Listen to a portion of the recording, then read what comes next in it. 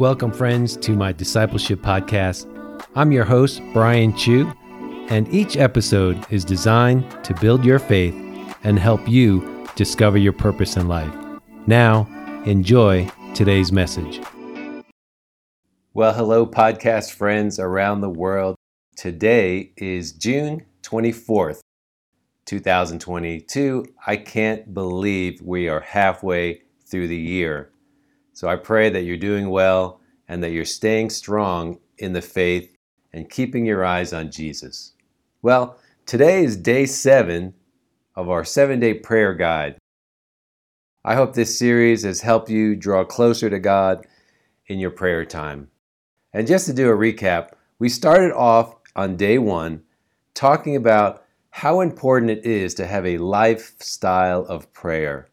And we used what's commonly known as the Lord's Prayer or the Disciples' Prayer, where Jesus taught his followers how to pray. And the first way we enter into prayer is by addressing the Lord as our Father. On day 3, we talked about how we approach the Lord by giving him honor. We walk in reverence, in holy fear and admiration for who he is.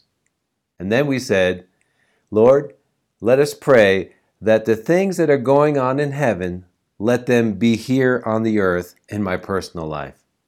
And then we ask God to continue to give us our daily bread, our food, our shelter, water, gas for your car. And in our last episode, we talked about the importance of living a lifestyle of forgiveness, of continually asking God to forgive us of our sins, to find those people that we have offended, and then we must also forgive those who have done us wrong. So that leads us today into our last session, day 7, Overcome Temptation.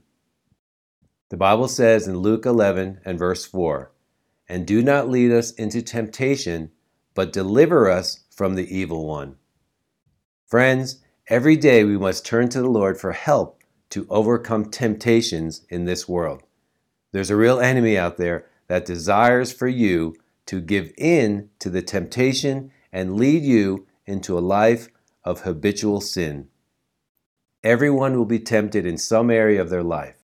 Even Jesus was tempted by the devil for 40 days in the wilderness. It's important to recognize the areas in your life where the enemy is tempting you. And thank God, we can read here in Hebrews 4:15, we have a chief priest, that's Jesus, who is able to sympathize with our weakness. He was tempted in every way that we are, but he did not sin. James 1 verses 13 through 15 says, "When you're being tempted, do not say, 'God is tempting me.' God is never tempted to do wrong, and he never tempts anyone else. Temptation comes from our own desires, which entice us and drag us away, and these desires give birth to sinful actions. And when sin is allowed to grow, it gives birth to death."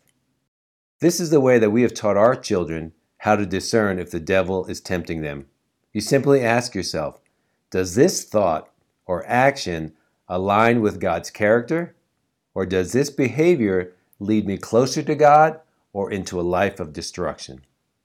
1 Corinthians 10:13 says, "The temptations in your life are no different from what others experience, and God is faithful. He will not allow temptation to be more than you can stand. When you are tempted, friend, he will show you a way out so that you can endure." Let's reflect. What areas in your life do you struggle with temptation? Ask God to give you the grace to overcome temptation. Well, that's it, my friends.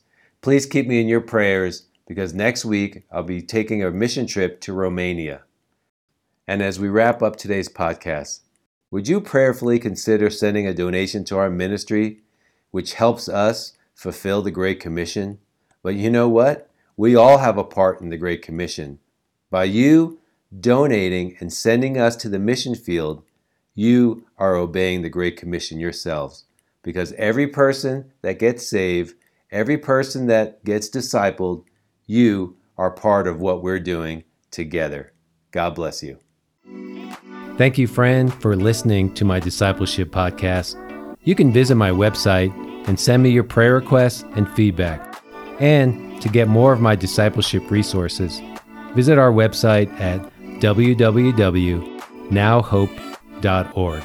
Until next time, I pray that you will stand strong in your faith